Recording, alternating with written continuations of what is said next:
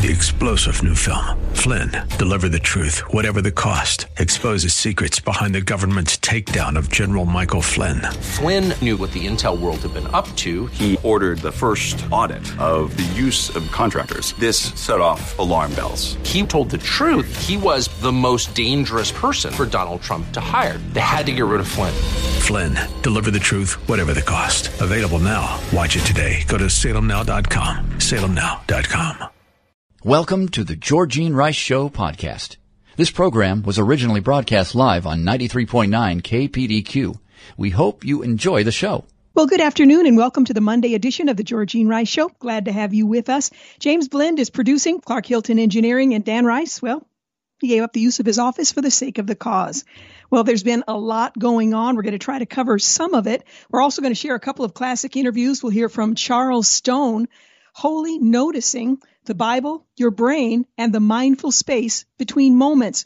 We'll also hear in the second hour of today's program, Dean Inserra, the Unsaved Christian, Reaching Cultural Christianity with the Gospel. All of that coming up today on the Georgene Rice Show. Well, after Vice President Kamala Harris swore in Senators Jon Ossoff and Reverend Raphael Warnock, giving Democrats the majority in the Senate, it means that Senator Chuck Schumer is now the majority leader of the Senate. Well, as Majority Leader, President-elect Biden and Vice President-elect Harris will have a partner who is ready, willing, and able to help achieve forward-looking an agenda. That's a quote from Schumer, a statement earlier this month after victory was declared for Ossoff and Warnock. Well, Harris also appointed Senator Alex Padilla, her replacement in the upper chamber, after she and President Joe Biden were sworn into office. Currently, the Democratic caucus in the Senate has 50 seats to Republicans' 50, meaning that Harris, the vice president, is the tiebreaker, thereby giving the Democrats control.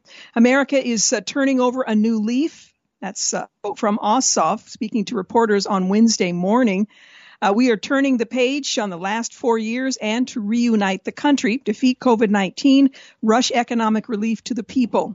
That's why they sent us here. And, Georgia has sent a young Jewish man and a black pastor to represent our state in the U.S. Senate.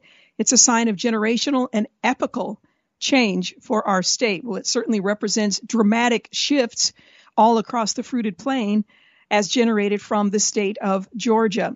So Chuck Schumer is now the Senate Majority Leader, given what I've just explained. And I should mention that he announced on Friday evening that the impeachment trial for former President Trump is going to start on this week, February 8th. I should say begin the week of February 8th, which is, of course, not this week. Well, the trial will consider one article of impeachment for incitement of insurrection. It was approved by the House on the 13th of January.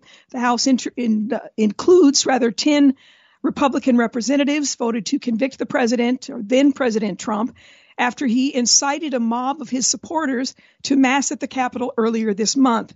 Overwhelming Capitol Police, they breached the building, forced lawmakers to evacuate. Well, the House will transfer the article to the Senate sometime this evening if it hasn't already taken place. Well, the Senate will swear in its members to the trial on Tuesday, January 26th. That's according to an agreement between Schumer and Minority Leader Mitch McConnell that was obtained by CNN. However, the trial itself may not begin until February 9th or later, so as to give House impeachment managers time to build their cases. Now, there's some real controversy around all of this. This is the first time a sitting president has been impeached twice, but certainly the first time a civilian who is no longer president is being impeached for that second time, whether or not it's constitutional, what the tack should be, what authority members of Congress have. These are questions that are quite legitimate and are being addressed all across the chambers in Washington. Republicans set out to ensure the Senate's next steps will respect former President Trump's rights and due process, the institution of the Senate and the office of the presidency.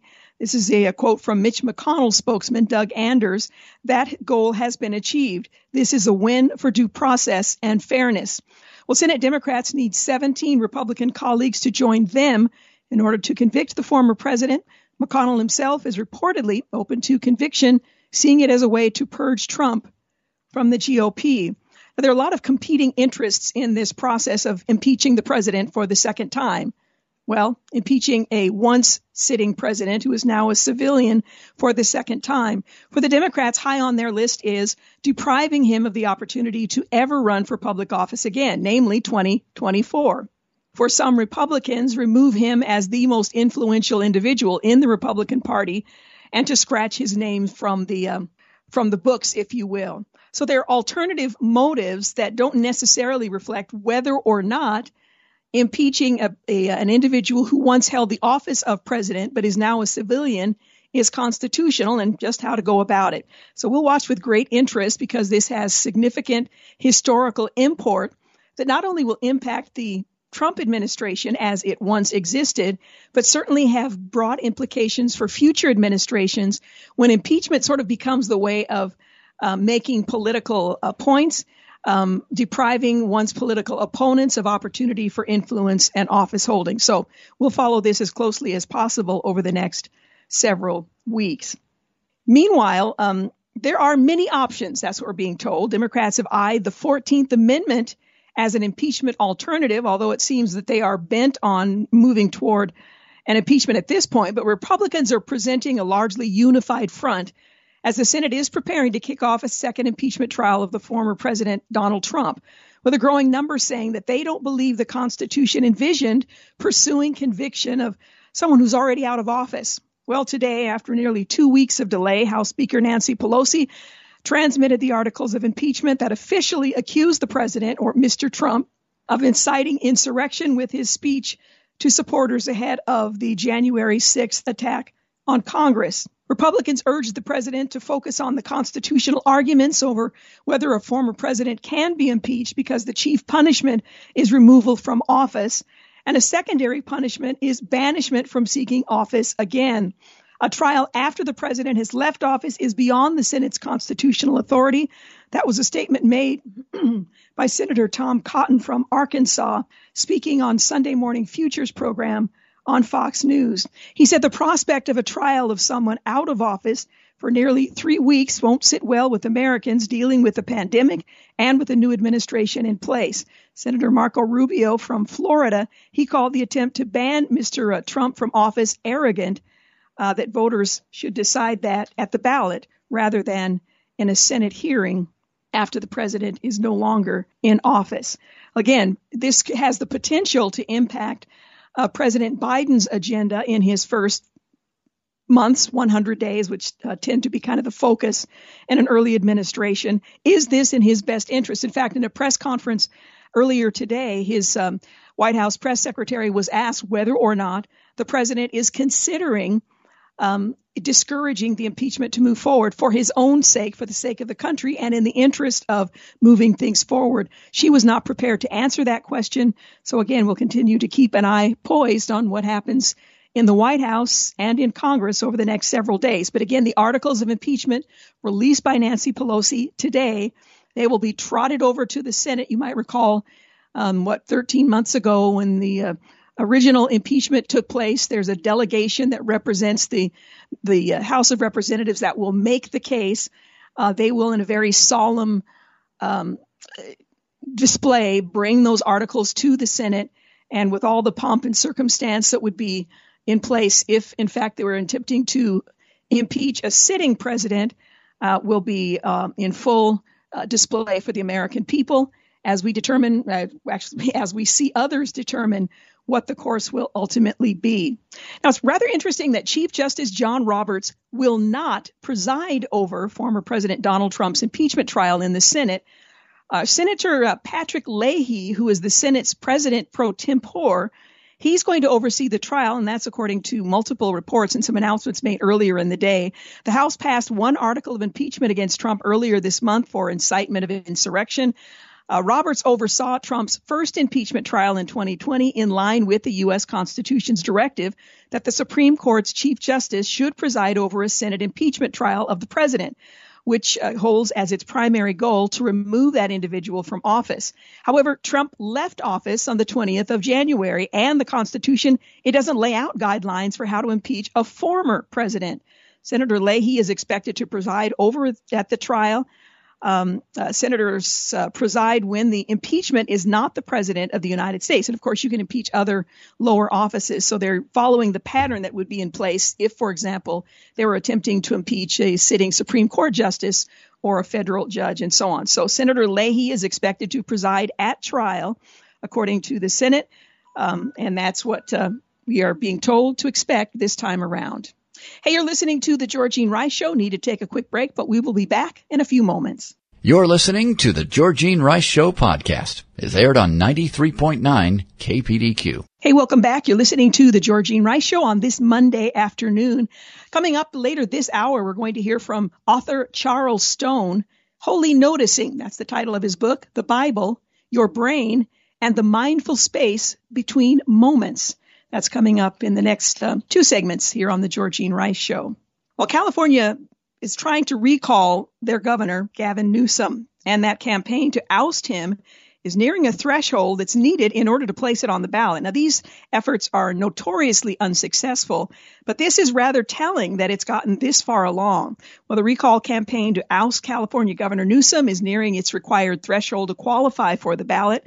Over the weekend, recall organizers said that they collected 1.2 million signatures needed. They need 1.5 million by the 17th of March to qualify for the ballot, and they have now collected 1.2 million.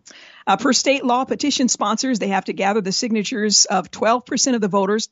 Voter turnout in California's previous statewide election, which is about 1,495,709 names. Again, we're talking about California. Well, Rescue California, one of the two main groups that's organizing the campaign, say that their goal is to collect 2 million signatures to account for the fact that many of the signatures will inevitably prove invalid. We know all about that here in Oregon. San Diego's KUSI reported on Saturday that California's Secretary of State has confirmed 84% of the signatures collected so far are in fact valid. Well, this is the sixth recall effort the Democratic governor has faced in 2 years. Once considered a pipe dream in the solidly blue state, this latest recall effort gained traction in the last year because of growing discontent over the governor's handling of the coronavirus pandemic and its impact on the economy.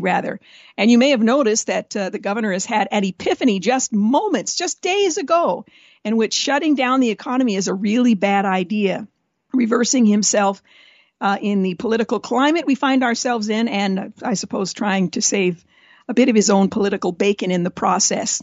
Well, in other developments, the petition to recall the governor attracted 1 million signatures there. A former San Diego mayor signed that petition to recall Governor Newsom, saying we need change now. And as the governor's recall effort gains momentum, Tammy Bruce says Californians are in dire straits. Well, the rise of the concealed carry woman is certainly a headline story. We have to empower each other, women are saying now, as they say, we need to arm ourselves. The Ohio governor has signed a gun bill expanding stand your ground rights by eliminating persons' duties to retreat. And states are pushing for allowing concealed carry of guns without permit. Concealed carry permits have risen despite the clampdown from some states, according to a new report. Well, Patrick Mahomes sets up an epic Super Bowl showdown with Tom Brady. The Chiefs win the AFC Championship. Watched both games, thoroughly enjoyed that. The Kansas City Chiefs will meet the Tampa Bay Buccaneers in Super Bowl, 55? After defeating the Buffalo Bills in the AFC Championship on Sunday, 38-24. Well, the Chiefs' victory will set up an epic showdown with Tom Brady, the Elder, and the Buccaneers, and the rematch of their Week 12 game. Kansas City will be looking to win its second consecutive Super Bowl and doing something only Brady and the New England Patriots have done in 2003. That would be the younger. Mahomes was his usual self, even as he was forced to be in the concussion protocol throughout the week heading into the AFC Championship. He finished 29 for 38 with 3 touchdown passes. 2 of his 3 touchdowns went to tight end Travis Kelce and the other to Hardman.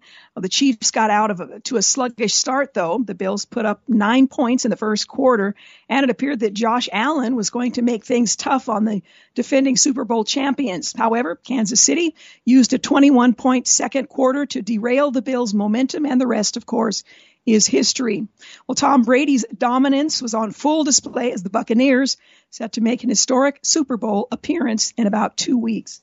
Well, Chinese warplanes have entered Taiwan airspace days after Biden takes office, perhaps a test of his leadership. And Bernie Sanders has threatened to advance coronavirus stimulus with reconciliation if Republicans refuse to support it. It's rather nebulous at this point.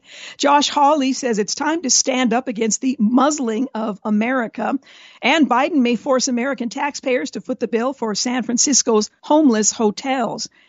There's a lot to say about that. We won't have time to do it today, but we'll return on another occasion. Well, China's overstock of overtook the U.S. as the top destination for foreign investment last year, according to the Wall Street Journal. And the top hedge funds set performance records for clients making $63.5 billion in the year 2020, according to data. Well, Oxfam is warning that fallout of the coronavirus pandemic will lead to the biggest increase in global inequality on record.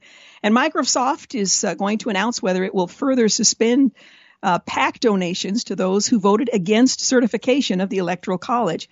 Now, just as a reminder, you realize that the Constitution makes very specific direction if you want to challenge the certification of an Electoral College, a state or something. There's a process to do that.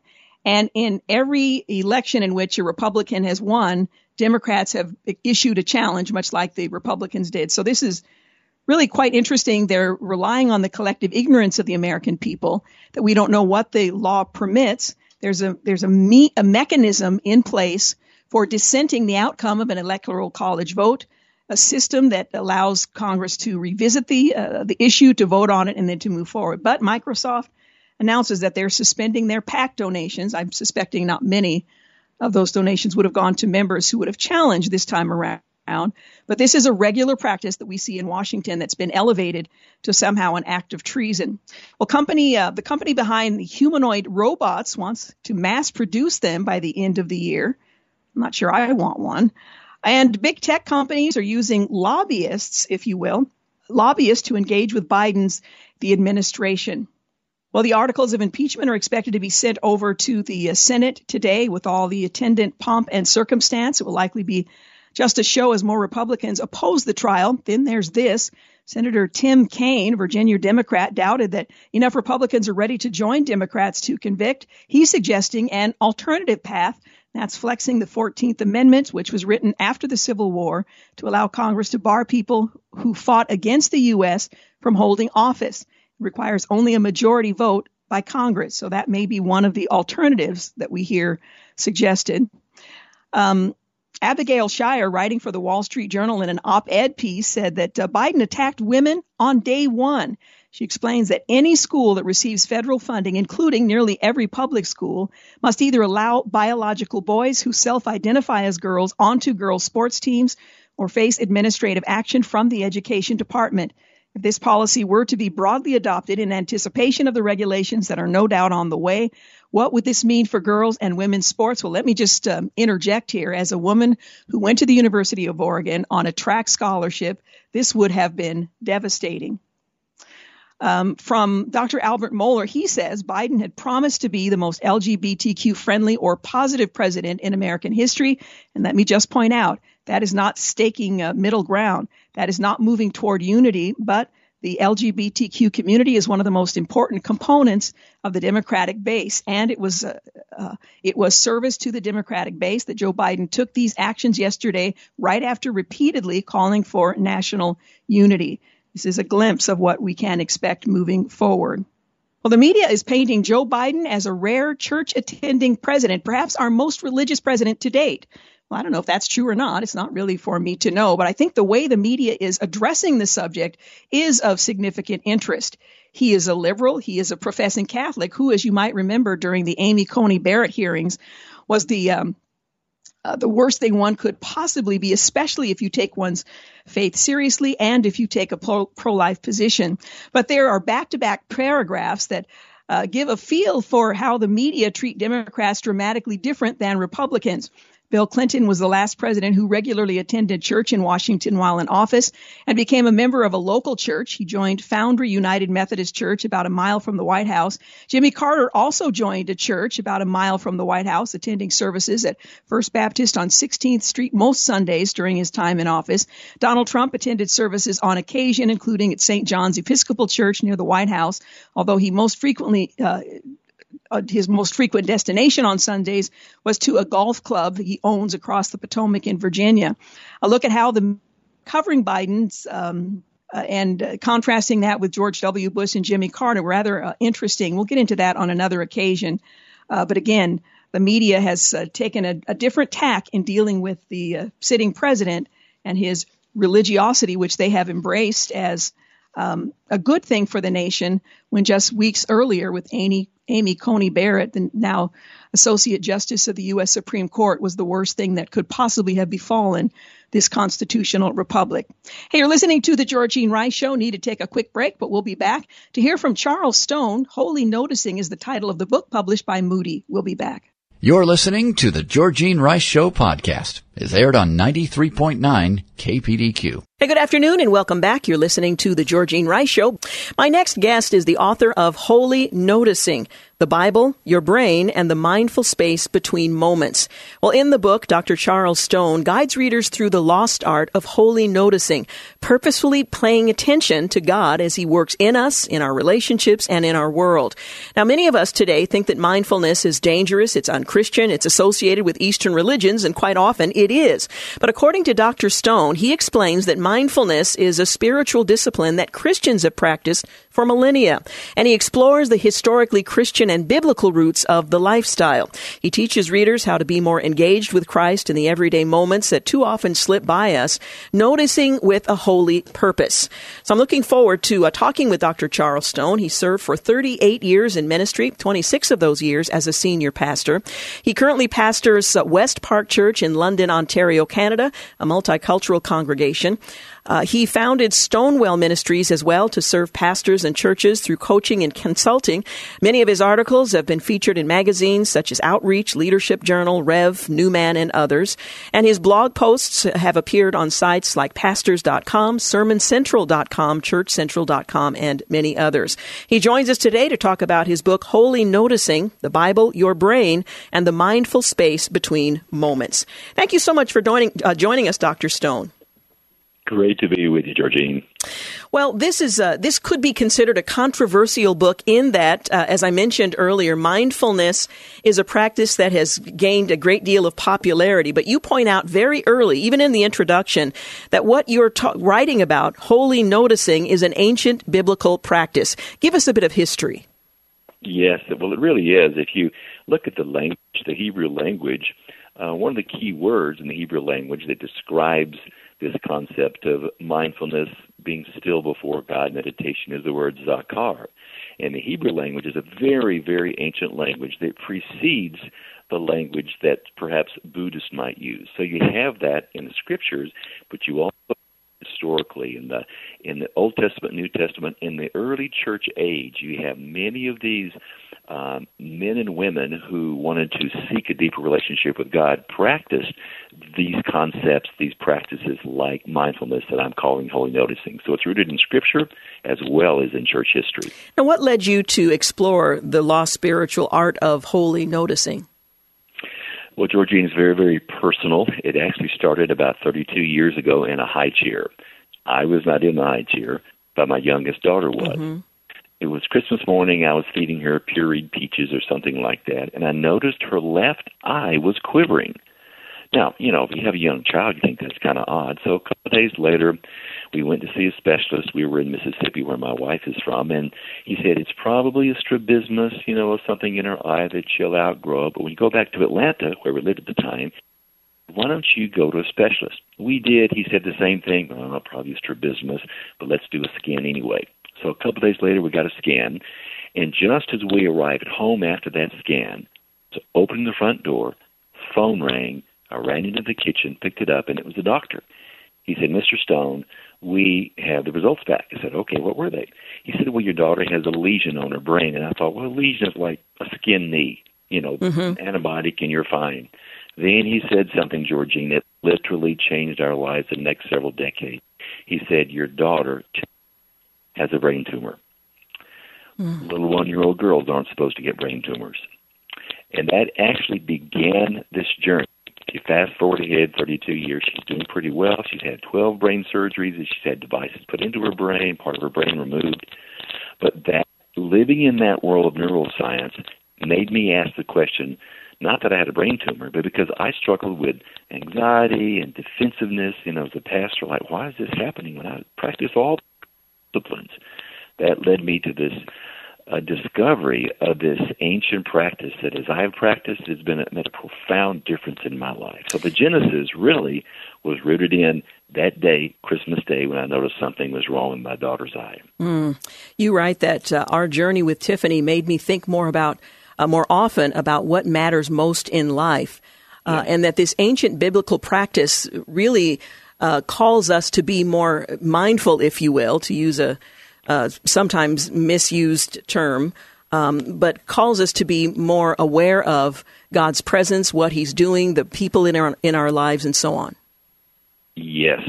Well, I actually define mindfulness with the two words holy noticing, and I call it an art. And here's how I actually tease that out a bit. I call holy noticing with a holy purpose, God and His handiwork, our relationships, and our inner world of thoughts and feelings. So it really is an art to learn to be present, because what happens, Georgine, a lot of times in life, I'm guilty of this too, and everybody is. We have a difficult moment. We have a difficult experience. We want to get past that. We want to get beyond that. We want to get out of this difficult moment to get to the next better moment. So we're always searching for the next better moment rather than realizing, okay, this is the moment I'm in. This is the experience I'm having. These are the emotions and thoughts I'm having. I need to be present with the Lord to notice what He's up to, how He's working, and learn from that. So it really is an art that can profoundly impact many areas of our life, and I believe help us become more like Jesus. You draw our attention to the Apostle Paul, who writes in Ephesians 5 that we are to make the most of every opportunity. And you ask a series of questions that I think all of us would answer in the affirmative, but don't really think about the fact that we can control more than we think we can about how we navigate through some of life's challenges and through some of life's greatest joys. Yeah, we all have difficult experiences, and the difficult experiences are hard enough. But what really makes them worse is how we respond to those in our mind and our thoughts. Because what we often do, instead of, it's the proverbial snowball effect. A difficult situation happens. We experience a difficult, but our commentary we add to it, the spins we put on it, makes it become much, much larger. So the original problem no longer is the original problem, the difficulty we were facing, but it's what we add to it and the narrative we add to it. And when we narrative, which is almost always negative, these negative emotions happen, and anxiety rises, and depression rises, and defensiveness rises, whereas holy noticing helps us stop before we begin to add all this commentary and make things really worse than they really are. Now, you point out, and I think most of our listeners would be aware of the fact that mindfulness is a pretty big deal today. It's become $1 billion a year business. And the question is, should Christians embrace it just because everyone else is doing it, or is there a biblical basis for our doing so, and to what end? So let's address that. You reference J.I. Packer, who writes about this kind of practice, so that we can dispel any concerns that this is just following a trend that's become popularized, as sometimes Christian practice does. It follows whatever is popular, and we do it because the rest of the culture does it, and it may make us seem more relevant. Yeah, it's mindfulness from a Christian context is not just, this is a new fad, let's jump on board. But because we have deep biblical roots in the Old Testament, New Testament, because we follow some of these early what they're called contemplatives. These were men and women who left persecution and went to the deserts, probably 30,000 over 2 or 3 centuries. And also when Christianity was finally legalized, many left because they thought the church was no longer pure. And in their experiences, they discovered these deep, rich insights, always rooted back in Scripture. So because we have the scriptural support, because we have the historical support, and because science, neuroscience, is now affirming these things that Scripture already knew about, we can say, I think with a strong level of confidence, that mindfulness, holy noticing, practiced in a Christian context is a very sound spiritual practice. And you find J.I. Packer, you find D.L. Moody, you find A.W. Tozer, you find John Wesley, all of these great, more recent Christians that we admire and respect speak of this contemplative way of being still before God, holy noticing. So we have strong biblical roots in all different directions that support it. Well, in fact, as you've defined it, that's really countercultural living, because that's contrary to the fast-paced, always distracted life that's so common in our culture today. Yeah, we are always on autopilot, rush, especially with all of our gadgets. I'm a gadget guy. I have an Apple Watch on my wrist. I'm looking at my iPhone. I've got my screen here with my Mac. So we're constantly on like 24/7. So we live in this crazy culture. But if we go back and look at a very interesting scene in Jesus' life, he visited the home of Mary and Martha. Very famous. He loved both of these sisters. Martha was all fretful and worried, busy in the kitchen. What was Mary doing? She was at the feet of Jesus. And Jesus honored her by doing so, and he mildly rebuked Martha. And I think that's a beautiful, word picture of what our culture is today, only revved up 1,000 times more than back then. So Jesus himself honored and spoke well of a lifestyle that learns to be still and to be quiet and to be present in the moment rather than wanting to rush to this next better moment. We're going to continue our conversation with Dr. Stone, but I do need to take a quick break. Again, we're talking about his book, Holy Noticing, the Bible, Your Brain, and the Mindful Space Between Moments. You're listening to The Georgene Rice Show. We'll be back in just a few moments. You're listening to The Georgene Rice Show podcast. It's aired on 93.9 KPDQ. We're back. You're listening to The Georgene Rice Show, and I'm continuing my conversation with Dr. Charles Stone. He is senior pastor at West Park Church in London, Ontario, Canada, a multicultural congregation with over 1,000 attendees. He also founded Stonewell Ministries to serve pastors and churches through coaching and consulting. We're talking about his book, Holy Noticing, the Bible, Your Brain, and the Mindful Space Between Moments. Now, what are the three ways of looking that holy noticing involves? I'm sorry, repeat that again. I was asking the three ways of looking that holy noticing involves. Yes, three kind of dimensions, looking up, looking out, and looking in. Looking up, our relationship with the Lord. Looking out, our relationship with others. And looking in, what's really going on inside our mind, our thoughts, and our emotions. So kind of a three-dimensional perspective there. I think for many of us, we can imagine living that way when we're in our daily devotions, but in real time, as we're in the car, as we're sitting at our desk, we find it difficult and challenging to do just that, which you're absolutely right, is what we're told to do in Scripture. How did Jesus model and embody this way of life that might help us to see how we might do the same? Well, Jesus was the prototype, the perfect example of what it really meant to be holy noticing. Just several examples in his life. Jesus noticed the children that wanted to come to him, and the disciples wanted to shoo them away. Jesus noticed the lepers that cried for him. Jesus noticed that when a woman who was sick touched his cloak. So you see, Jesus, in almost every episode, he was extremely busy. I mean, people are clamoring for him all the time. But he noticed the small people. He noticed the small things. Of this life of mindfully, yet he often pulled away to be with his Father. So actually, Georgene, there's two kind of perspectives. There's the state of mindfulness that is due in our quiet time. I practice this every day when I have a Bible reading and prayer.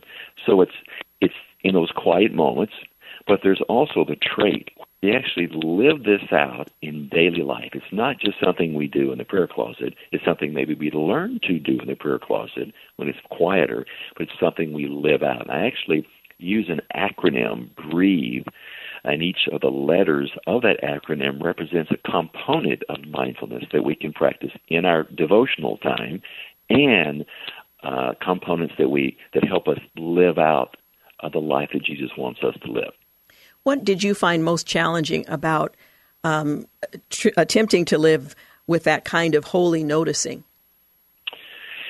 I use this illustration. I may date myself here a little bit, so forgive me for dating myself. But when I was a kid, we had black and white TV.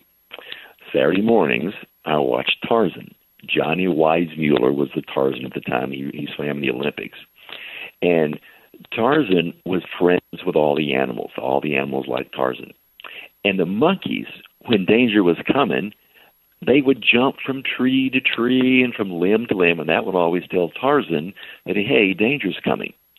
Well, our minds are kind of like those monkeys. Our minds and our thoughts flip from one thing to the next, to the next, to the next.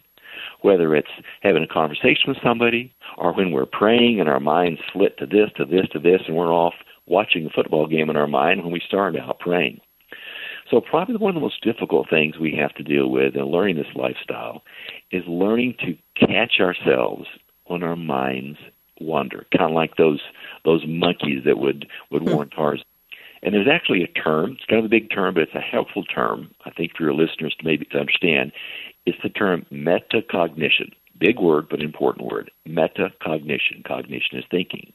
And that really means thinking about your thinking. The Apostle Paul, one of his favorite words was the word mind. He used it over 40 times.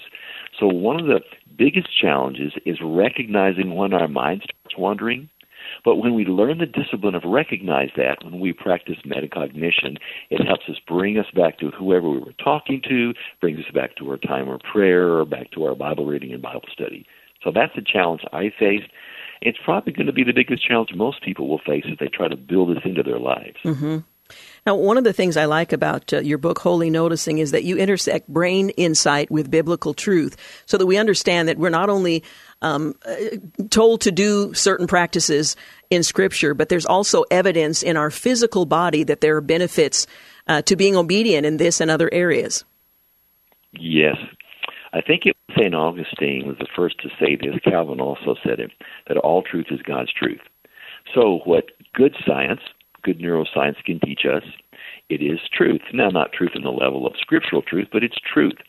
So we're finding out more and more of these, as neuroscientists study how the brain works and how the mind works, they're finding all these incredible benefits that mindfulness brings. Now, let me say this. I think it's important to say that we practice mindfulness not because it's all about me and my happiness. We practice it because it's all about God and becoming more Christ-like. So that's the ultimate goal, to become more Christ-like. But in doing so, practicing mindfulness, holy noticing, there are these incredible benefits that come to us, and I'd be happy to cover some of those if you'd like for me to. Yeah, please do. Well, 3 or 4 come to mind. First of all, they're finding out there are incredible benefits to our body dealing with stress. It helps us deal with stress. They're also finding that there's something called HRV, heart rate variability. Now, I usually think, you got a good, 60 to 70 beats a minute. That's good. That's a good heart rate. But there's a new measure of health, and that is how the rate of your heart rate changes. It's called heart rate variability. They're finding mindfulness helps create a better HRV, sign of health. Another amazing thing, Georgine, is they found out that mindfulness is related to longevity. At the end of our chromosomes are little end caps, kind of like what's on our shoelaces, the little plastic things on the end of our shoelaces. Mm-hmm. And the longer those are, it's related to longevity, living longer. Mindfulness helps reduce the rate of the shrinking of those. So it's related to an enhancement of being able to live longer. So those are some body benefits. When it comes to emotions, what they're finding out is that mindfulness actually can help us with our anxiety and with our depression, in many cases equal to or better than medication. Now, I'm not one of these kind of guys that says no medication at all if you have some anxious thought, anxiety or depression. It can be very helpful under a good doctor's diagnosis. But they're finding out mindfulness is just as effective, even more effective in some cases, than actually using drugs in controlling depression and anxiety. So those are just 3 or 4 incredibly positive benefits that mindfulness helps. And one more I might add is sleep. They're finding out that mindfulness helps us sleep better. Rather than some people have difficult sleeping. I'm still not a great sleeper, but a mindful lifestyle actually results, studies have found, in better sleep. So a lot of benefits. We're talking about the book Holy Noticing, the Bible, Your Brain, and the Mindful Space Between Moments, focusing on the ancient practice of holy noticing that's been co-opted by others and popularized in the 21st century. You make the point that obedience is an essential component in holy noticing. Yes. The acronym I use, BREATHE, and each one of these letters stands for a particular aspect. The last letter, E, stands for the word engage. So I like to make the distinction that although we learn about it, as I mentioned earlier, we can learn about this and practice it in the prayer closet. The E stands for engage. It means to go and live out this life of Christ. Live out and engage the world. It's not just something we do like a monk where we seclude ourselves from living in culture and away from others. But a huge component is going out and living it, where it's a way of life as we interact with people we love or people that even give us difficulty at church or work or, wherever we have relationships. So it's really living out the life of Christ. Now, you mentioned the BREATHE model, the last component of it. Can you briefly tell us the other elements that each letter represents? Sure. BREATH, the easy word to remember. And really, each one of these letters represents a component to take a look, to examine. B stands for body. R stands for relationships. E stands for your environment. A stands for affect, and that's really another word for emotions. A stands for affect or emotions. T stands for thoughts. H stands for heart. I'll go through and unpack that just briefly. B, to ponder in your body, means to do a check-in. What's your body state right now? In each of these categories, there are anchor verses, scripture verses, that as you practice it, reading these, reciting these, if you memorize them, deepens that particular practice into scripture. So B means checking into your body. R means relationships, how are they doing? E means noticing your environment. Sometimes you're in a place where you can just revel in God's creative work. And sometimes you simply are paying attention to, like, for example, I live up here in Canada, it's cold in the winter, and I have my devotional time upstairs, and I have a fan on that has a little heater. Sometimes I'm simply paying attention to that and deepening my attentional abilities, because attention is an important quality we need to have to learn and to build relationships. So E, checking your environment. A, you're asking yourself, okay, what's going on inside of me and my emotions? Call them out, name those emotions. T is ask yourself, okay, what's going on inside of my mind? What are my thoughts right now? And H stands for your heart. And I kind of imagine the Holy Spirit putting a searchlight on my heart, revealing to me any sin that I might need to confess, but also being still enough before the Lord that we can sense His gentle whispers, His gentle nudgings about maybe we need to go do something for our wife or our kids or our pastor or somebody at work. So each one of those, B for body, R relationship, E environment, A affect, T thoughts, H heart, and then the final E is engage, living it out in day-to-day living. We're talking about holy noticing, and you can learn more, certainly from the book. You go into much greater detail. There's also, you can find more information at holynoticing.com. The Bible, Your Brain, and the Mindful Space Between Moments.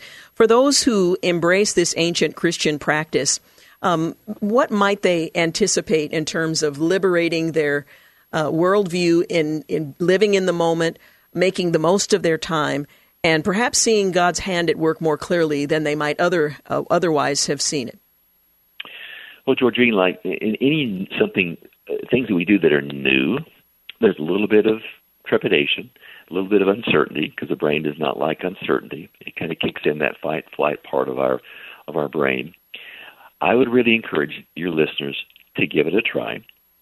And for me, my practice is maybe 5 days a week, 20 minutes in my devotional time, but you build up to that. So what I encourage people to do if they're starting out, first of all, realize it's biblical, it's rooted in Scripture, it's rooted in Christian history, and it's rooted in good neuroscience. So we have three strong strands that support the efficacy of it. So realize that. Secondly, start small. What I encourage people to do is what they understand each one of these components, like B, to practice it maybe a minute or two for a week or for 5 days. Then the next week, still doing B, R. Now, each one of these has a particular exercise with it. For example, R, I have a little image for each one, and the R, imagining concentric circles, small circle, then those going out. Mm-hmm. Imagine those closest to you in that center circle, and you're reflecting over that relationship. Like, for example, my wife's name is Cheryl. I'll often put her in that center circle in my mind's eye and ask myself, Lord, is everything right in this relationship? And most of the time it is, because we keep short accounts. Sometimes, though, the person that goes in that center circle, the person I'm having difficult with at work, or our neighbor. Say, okay, Lord, what should be my next step? So it's envisioning those concentric circles and then checking in, how are my relationships doing? Yeah. So start out small and then build from there.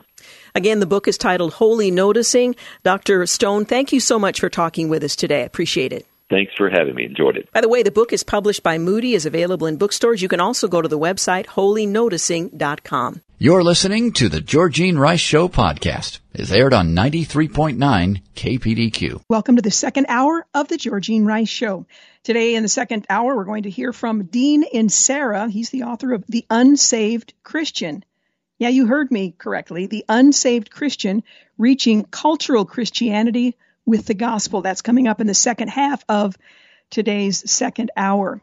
Taking a look at some of the day's headlines, the union that backed President Biden is blistering him over the XL Pipeline executive order that was issued last week. What did they think would happen? Well, in revoking this permit, the Biden administration has chosen to listen to the voices of activists on the fringe instead of union members and the American consumer on day one.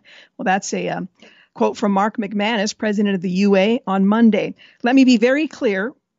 When we built this union on labor by the men and women of the United States Association, pipeline like Keystone XL remain the safest and most efficient modes of energy transportation in the world. Sadly, the Biden administration has now put thousands of union workers out of work. For the average American family, it means energy costs will go up and communities will no longer see the local investment that come with pipeline construction. And by the way, that oil will have to be transported using vehicles. One of the benefits of the XL pipeline was that it wasn't being driven from one place to another. That will now be handled differently. Meanwhile, Senator Josh Hawley says for some time, conservatives, recognizing that we're now the counterculture, indulged in the delusion that we could opt out of all of this. We'd send our kids to school that don't teach all the woke stuff. We'd make our friends at church, not at work, and take comfort that trust and openness were still possible in communities that shared purpose. We'd vote our conscience because the ballot box was something no election could take from us. And if ever our political organizing were impeded by censorship, say by the high big tech giants, we could build our own platforms. But the left and the corporations are challenging all of this now. You can read his piece in the New York Post. It's worth a good read. And Molly Hemingway on Twitter says this, excellent piece on the draconian muzzling of conservatives, escalating at a frightening pace in recent weeks. Much of Conservatism, Inc. is cloistered from this terrifying censorship, and it shows in their mockery of those who face it. But this is a major political issue. Well, just 1 in 5 are confident that Joe Biden will unite the country. Now, that doesn't mean he will or won't. It just means people's confidence levels are following a very contentious election are about where you'd expect them to be. But another 35% believe he has a shot at it. Largely, that will be determined by the way the average American responds, I suppose.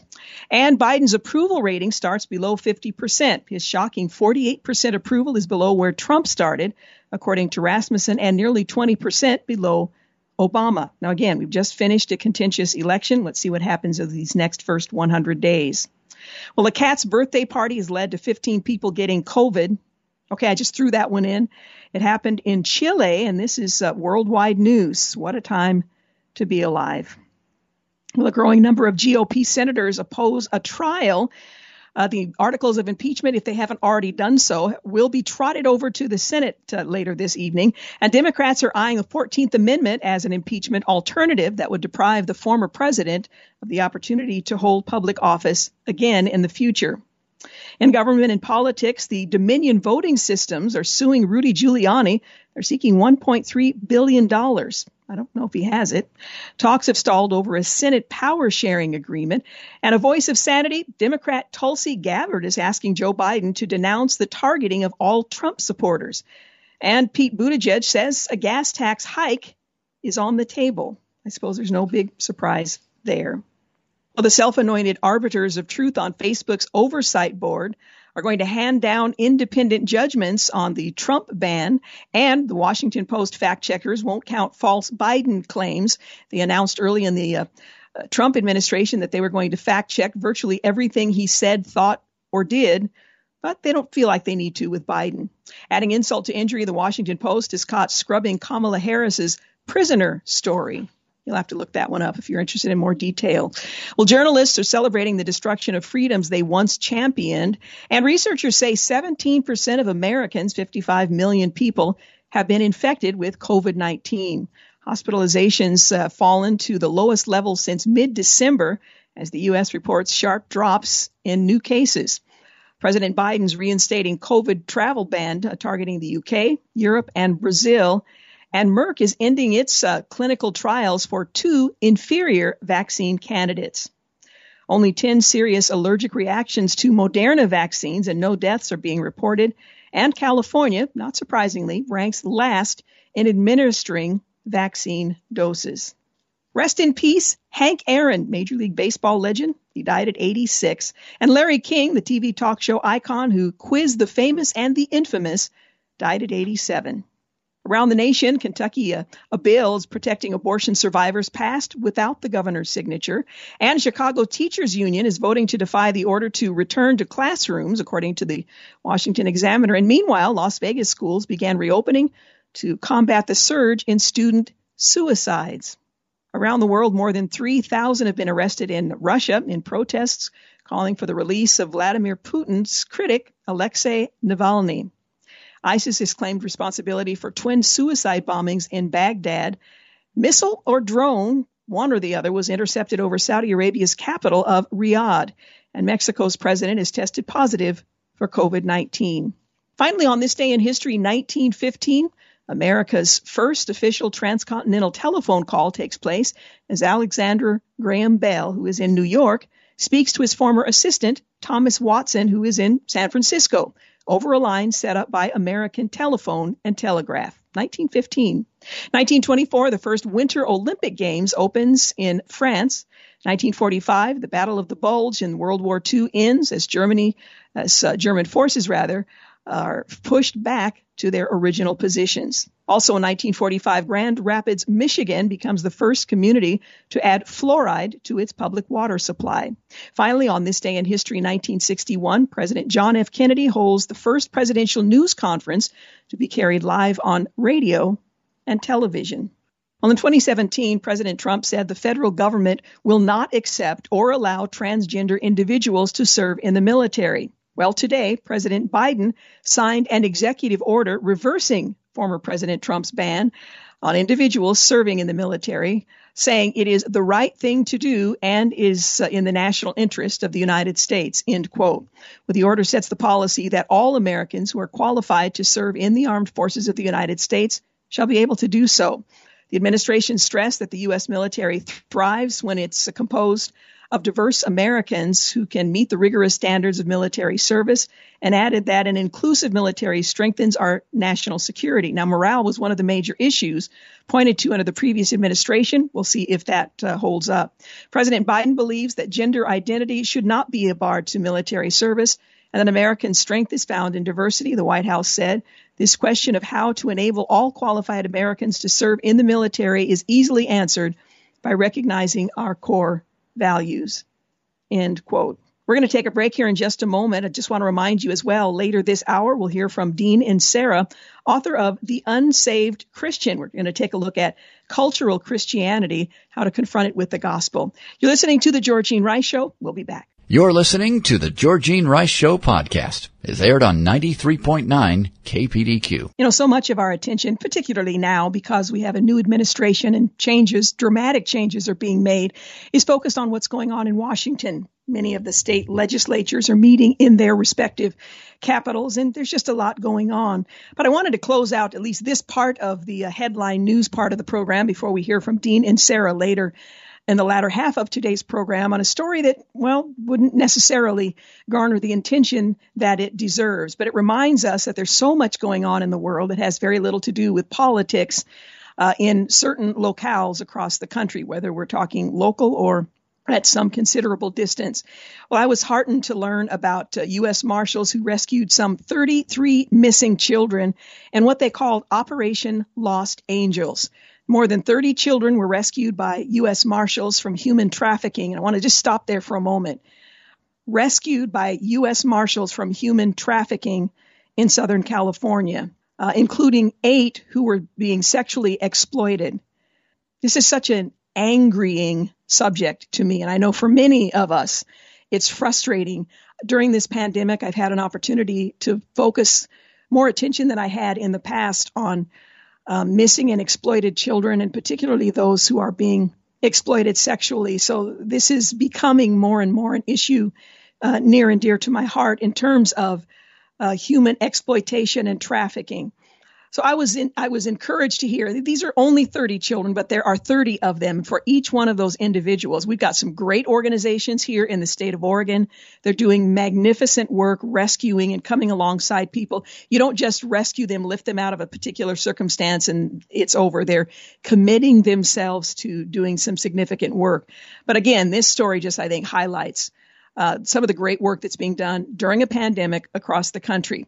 Now, this multi-day joint agency Operation Lost Angels involved more than 24 partner agencies. It was initiated earlier this month. The rescue operation recently culminated in the recovery of 33 children, according to the assistant director in charge of the FBI's Los Angeles field office in a press release. Of the 33 recovered, 8 were being sexually exploited at the time of recovery, which means that others might have been or intended to be at some future point. 2 were recovered multiple times during the operation while on the track, a common term used to describe a known location for commercial sex trafficking. We're talking about innocent children for whom God will hold these individuals accountable. In fact, the article that I read about it posted the images of those who were involved, and there were dozens and dozens and dozens of people involved in this operation, and this involved only 33 precious, unique children. So one can only imagine how many people are involved beyond that. Again, one of the officers said people who become a victim of commercial sex trafficking and then return either voluntarily or by force, fraud, or coercion is not uncommon, even after being rescued in previous operations. They have been groomed and trained, and that's what they know. This harmful cycle highlights the challenges victims face and those faced by law enforcement when attempting to keep victims from returning to an abusive situation. Victims may not self-identify as being trafficked or may not even realize they're being trafficked. Again, we're calling this 33 missing children. According to information obtained by local agency there, the minors were aged 13 to 17, though this hasn't been confirmed. Officials announced one suspect accused of human trafficking was taken into custody on federal charges. The agency has since opened multiple investigations. Some of the recovered victims were arrested as well for allegedly being involved in violating probation, robbery, among other things, which I suppose shouldn't be surprising, misdemeanors. One child was also the victim of a non-custodial parental kidnapping. The officer said the FBI considers minors who get engaged in commercial sex trafficking as victims while comparing human trafficking as a modern-day slavery. That it must not be tolerated. Michael Moore, who's the chief of the Los Angeles Police Department, stressed that human trafficking is a threat to our youth, calling it a pervasive and insidious crime we must be aware of. Human trafficking is a pervasive and insidious crime that threatens the safety of our young people, who are the future of our communities. We can only begin to take back the future of our youth with a strong partnership forged between outstanding service providers and law enforcement. And there are outstanding service providers and law enforcement. I mentioned I mention that for two reasons. Number one, to affirm the work that they're doing, but also to encourage those of us who are perhaps on the outside to remember to pray for those who are on the front lines. This work can be devastating, may not be the right word, but it can be life-altering for those who are trying to come alongside and help those who are in this kind of modern-day slavery known as human trafficking. The FBI says the caseload for both sex and labor trafficking-related crimes has been a surge in the last several years. The agency says it's working on more than 1,800 pending investigations as of November of last year, including cases involving minors. Last year, 664 human trafficking investigations were conducted nationwide, which resulted in 473 traffickers being arrested. That's an impressive number, but it's a very small number compared to the numbers that are involved in this heinous crime. In another large human trafficking operation earlier this month, the Hillsborough County Sheriff's Office, this is not to Oregon, announced in January, which is National Human Trafficking Awareness Day, the 11th, a month-long undercover sting in Florida that resulted in 71 arrests. As I mentioned, there were photos of arrested people over the human trafficking sting there. And again, I felt ill looking at those images and considering what they were willing to do to exploit these young people for their own benefit. Well, the operation known as Operation Interception was created to combat human trafficking leading up to the Super Bowl. That's going on now, coming to Tampa in February. From earlier in December through the 9th of January, undercover detectives posted advertisements online offering to meet up, seeking illegal connection. Female detectives also posed as workers. All 71 suspects are male. All are aged 20 to 62, the sheriff said. Those arrested include an active duty military member, a firefighter, a Christian school teacher, a banker, a construction worker, local business owners, 2 registered sex offenders. These are our neighbors. Former President Donald Trump has made fighting human trafficking a top priority of his administration since the day he entered office. He signed an executive order back in January of 2020 focused on eliminating human trafficking and online child exploitation in the U.S., which requires resources to be directed in ways that would result in the prosecution of offenders, assist victims, and expand prevention education programs. Let's hope that continues to be the focus under the new administration, as this is a crime that cannot be tolerated. It must be recognized, and it must be confronted head on. Well, coming up, we're going to hear from author Dean Inserra. His latest book is titled The Unsaved Christian, Reaching Cultural Christianity with the Gospel. So I hope you'll stick around to enjoy that conversation. You're listening to the Georgene Rice Show podcast. It's aired on 93.9 KPDQ. Well, cultural Christianity rears its head during this season because a lot of people come to the Easter service. They come to the Christmas service. They may self-identify as Christians, but my next guest makes a distinction that may, in fact, save them. Whether it's the Christmas and Easter Christian or the faithful church attender whose hearts are, cold toward the Lord, cultural Christians are common in our culture today. They check the Christian box on a survey. They're fine with going to church, but they're far from God. How do we bring Jesus to this overlooked mission field? And I appreciate that he puts it in that way, to an overlooked mission field.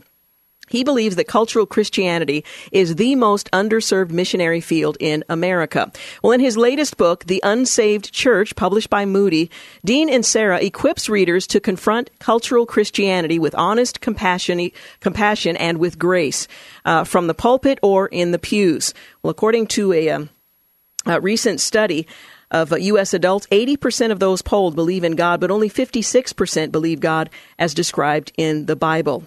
Well, we're going to talk about this phenomenon. Dean Inserra is a graduate of Liberty University, holds an MA in Theological Studies at Midwestern Baptist Theological Seminary.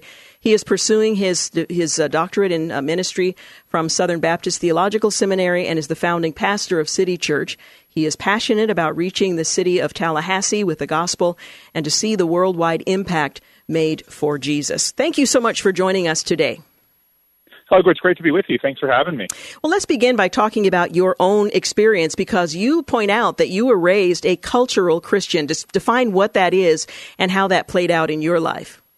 Well, if you'd have asked me when I was growing up if I was a Christian, I would have told you absolutely yes without hesitation. I would have been offended if you thought otherwise. But if you asked me my reasons for believing that, none of my answers would have had anything to do with Jesus Christ.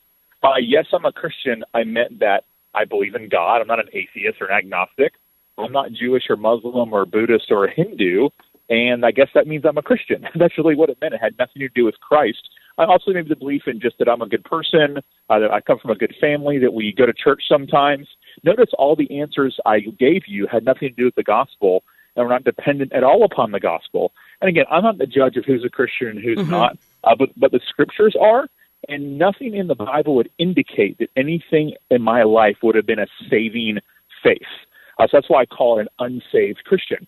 Went to church all the time, never heard the gospel in my entire life until I went to a Fellowship of Christian Athletes camp when I was 13 years old. How did Christ seek and find you? Well, I was raised mainline Protestant. That's not to say there aren't some remnant ones and faithful ones out there. But mine surely wasn't. And again, went to church every single Sunday unless we were sick or out of town. I could have told you some Bible stories, just some basic kind of Old Testament stories like David and Goliath. I knew a little bit about Jesus, but in terms of his actual saving work, never had anyone tell me I actually needed to be saved. And I was invited by a friend to go to Fellowship of Christian Athletes, and we had a speaker at a retreat, like a sports camp retreat we went to, and they had an assembly time, and the speaker really just gave a classic gospel presentation, that God is a holy God, that I've sinned against him, and that because of that, like, I owe God for my sin. The wages of sin is death. God won't let sin go unpunished, but he's also a merciful and a compassionate God, and he's given his one and only Son to pay that penalty for us. He died and rose again. We'll repent of our sins and by faith trust in him. And then he gave an invitation and asked who wants to come forward to make a decision to trust in Christ. And I jumped out of my seat. And I joked that I joke I'm the first person to ever actually come to Christ and be mad about it. Now, don't get me wrong. I had joy. But I really was thinking, as a 13-year-old, I'm walking down the aisle. We're talking old-fashioned altar call here. Yeah. I'm walking down the aisle. In my mind was, how have I been in church my entire life, and no one has ever told me this before? Now, what are some of the challenges, the faith challenges that come with worshiping and ministering in the Bible Belt, a place where those of us on the West Coast look toward as a haven for believers, and yet cultural Christianity thrives there? Yes, I do believe cultural Christianity is everywhere, and I'll explain that a little bit why I believe that. But in the Bible Belt, what makes it really complicated is that everyone assumes they're a Christian. There's a lot of confusion. I have a friend who's a pastor in Northern California, and he likes to say what he enjoys about ministering out there is there's no confusion over who's a Christian and who's not. He said either you're in or you're out usually. He says, where I live here in the South, everybody thinks they're fine. So you almost have to get someone lost in order for them to get saved. They have to be able to see their sin. They have just enough of Jesus to be personally associated with him. And by that, I mean knowledge and a little bit of understanding, maybe even admiration, but nowhere near anything that would actually interfere with their lives. So I would say the ruling religion in the Bible Belt is a cultural Christianity that has no interference with anyone's life whatsoever. Now, I think it's important for those who don't necessarily understand what we mean by the phrase cultural Christian to talk about why this is a bad thing. Because there are some people who are convinced that church attendance is what is sufficient for a relationship with Christ, that saving faith consists of attending events that are Christian in orientation, being in a family and a second or third generation Christian while not having necessarily made a personal declaration of faith. So describe once again what cultural Christianity is and contrast that to individual coming to saving faith and being a follower of Jesus. Well, I think for a long time where the confusion has taken place is that folks believe that cultural Christians just need more discipleship. They need to get more serious about their faith. And I make the case in the book, The Unsaved Christian, that they do not need discipleship. This is a different religion altogether. They need to actually be reached for Christ. They need evangelism and not discipleship. I truly believe that cultural Christianity is its own unique religion. And it's a religion that, again, they would hang their hat on three basic tenets. And the first one is a generic or vague theism, just this basic belief in God. They're not atheists or not agnostics. The second thing would be a true belief that they're good people. It's a self-righteousness. It's not like a Pharisee where it causes you to look down on other people, but it's one that just has confidence in their own goodness and own morality. And it takes a lot of hope and a lot of security in that. And the third one's really strange. I don't know where it comes from, but the belief they'll go to heaven when they die. Every cultural Christian funeral I've ever been to, Uncle Johnny is now playing golf with Uncle Steve in the sky.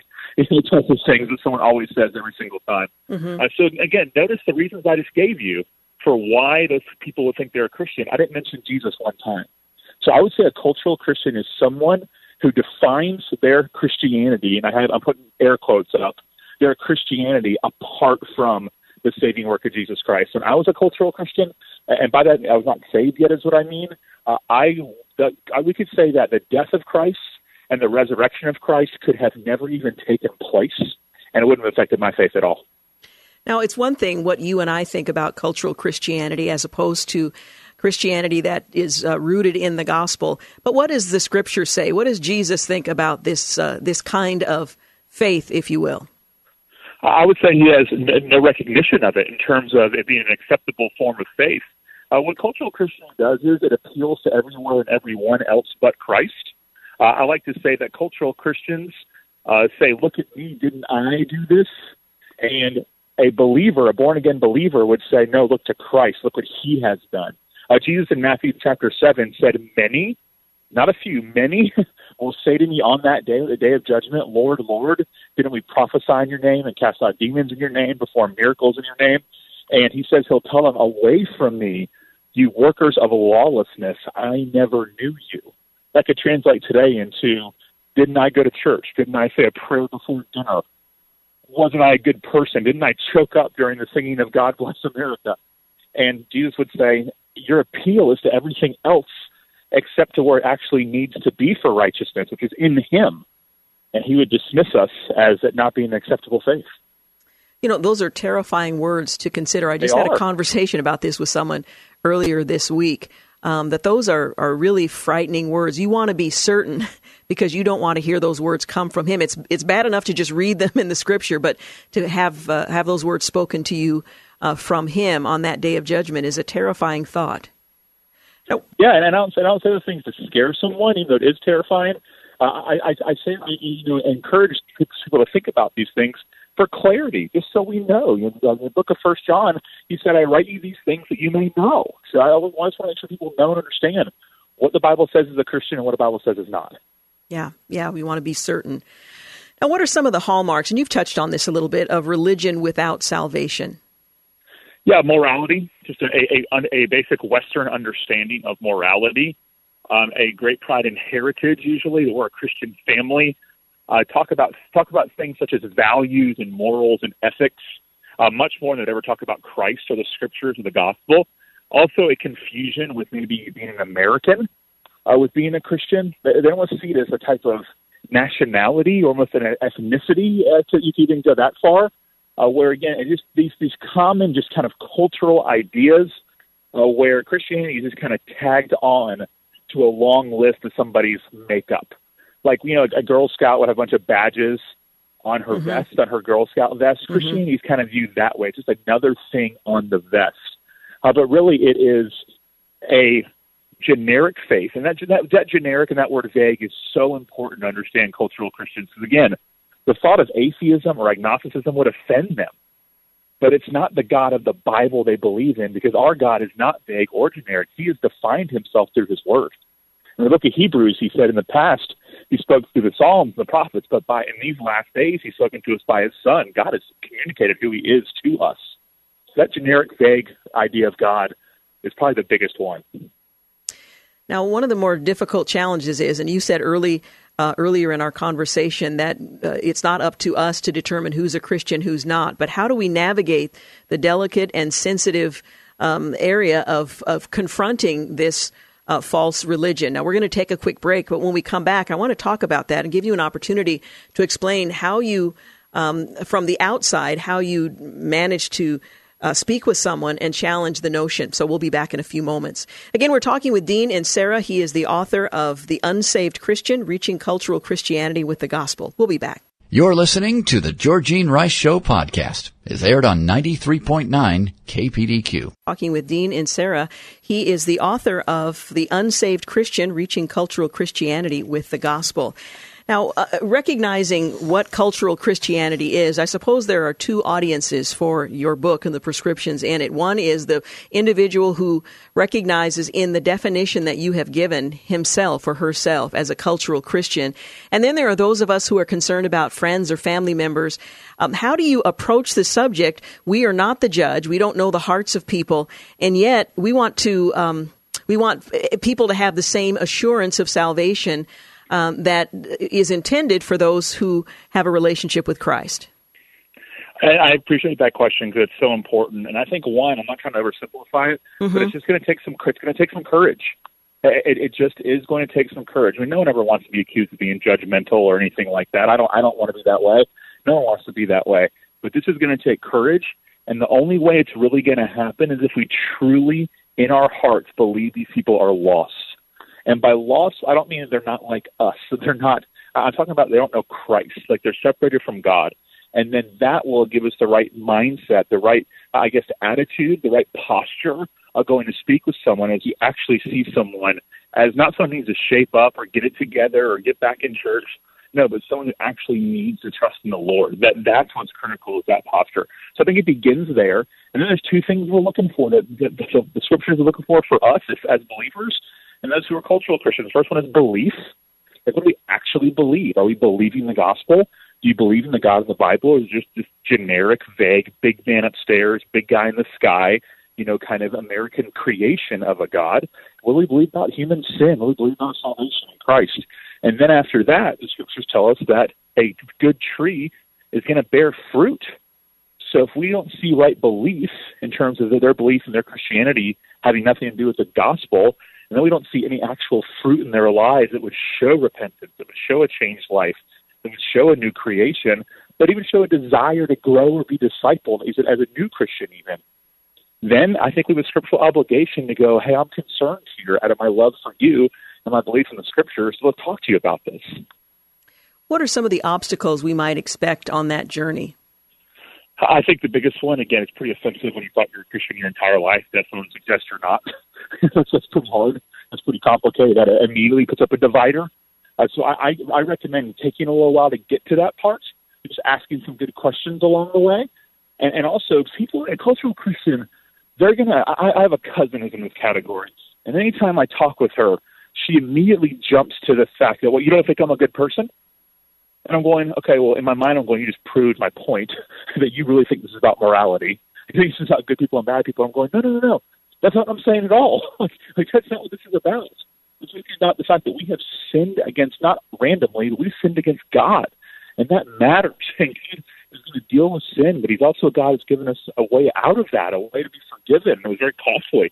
They cost the life of Christ. So I think that's another obstacle, is the cultural Christian really sees things, really believes they're a good person and takes so much hope in that.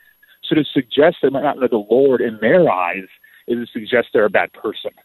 And that obviously is going to cause some offense. And then the third thing, and to the last one, we could probably do 10, but the third one I would say is that they really, truly think that they're Christians.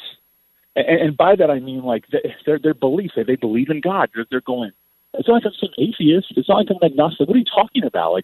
Of course I'm a Christian. Why would you even suggest otherwise?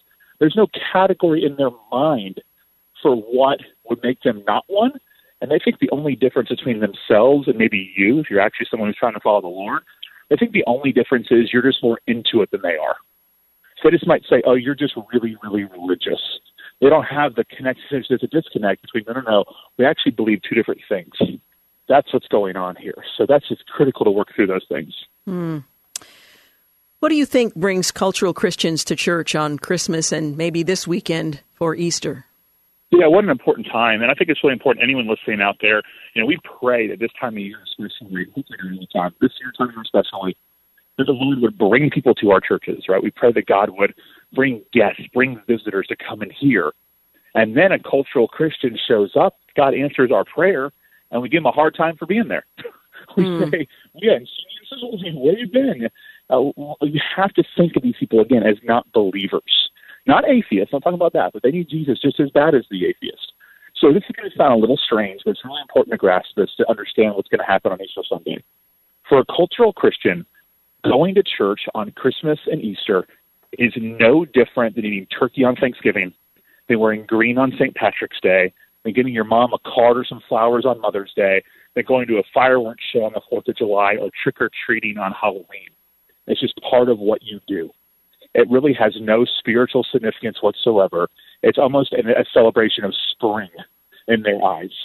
So you just have to realize that they're coming in the door on Easter Sunday not caring in any way, shape, or form whatsoever if Jesus actually rose from the grave. It's just a cultural outworking and activity we do as Americans on that certain time of year. So just got to keep that in mind. This is a routine, but what an opportunity. They're coming to us. They're walking in the door already acknowledging something about this holiday.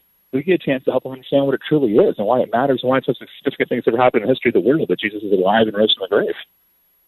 You have a chapter, the conclusion really, a heart check for us all. How do I know I'm not a cultural Christian? And what it essentially means is, how do I know I'm a follower of Christ in the way that the gospel requires, which is kind of a heart check for anyone who's reading the book or who is considering, where do I fall in this lineup, if you will. How important is prayer when we're thinking about influencing, talking with, persuading those who are cultural Christians and haven't yet had the opportunity to have a personal encounter with Christ? Oh, I think it's critical. I mean, we believe that God's the one who saves, God's the one who draws, and we're dependent upon Him. We're not dependent upon our cleverness or our crafty words or even a book we might give someone to read. Like, we're dependent upon the Spirit of God to open people's eyes, cause them to see the truth of who He is compared to what they are believing. That is the false gospel, the new gospel, all together. So I would hope that when we're really praying or prayerful about approaching people, we talk about these barriers to reaching them. Let's ask God to knock those barriers down. It's critical. And then from there, as we pray, we examine our own hearts. Paul said to examine yourself to see if you're in the faith. As you examine yourself to see if you're in the faith. What an important exercise for a Christian. Not only doubting salvation, but just to examine and going, okay, where am I at here? Like, I can't believe this. If that's gospel convictions, are they overflowing in a gospel wisdom? Yeah, and certainly our motivation should be love. Dean and Sarah, thank you so much for talking with us today. I really appreciate it. Thanks for having me. Appreciate it very much. Once again, the name of the book is The Unsaved Christian, Reaching Cultural Christianity with the Gospel.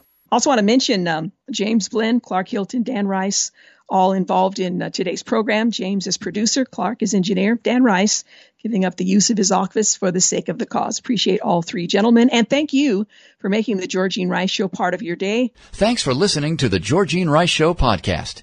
If you'd like to download a podcast of the show or would like more information on today's guests, please visit the show at kpdq.com or on Facebook. Follow the show on Twitter at GRiceShow and like us on Facebook. And join us live every weekday at 4 for more critical thinking for critical times on 93.9 KPDQ.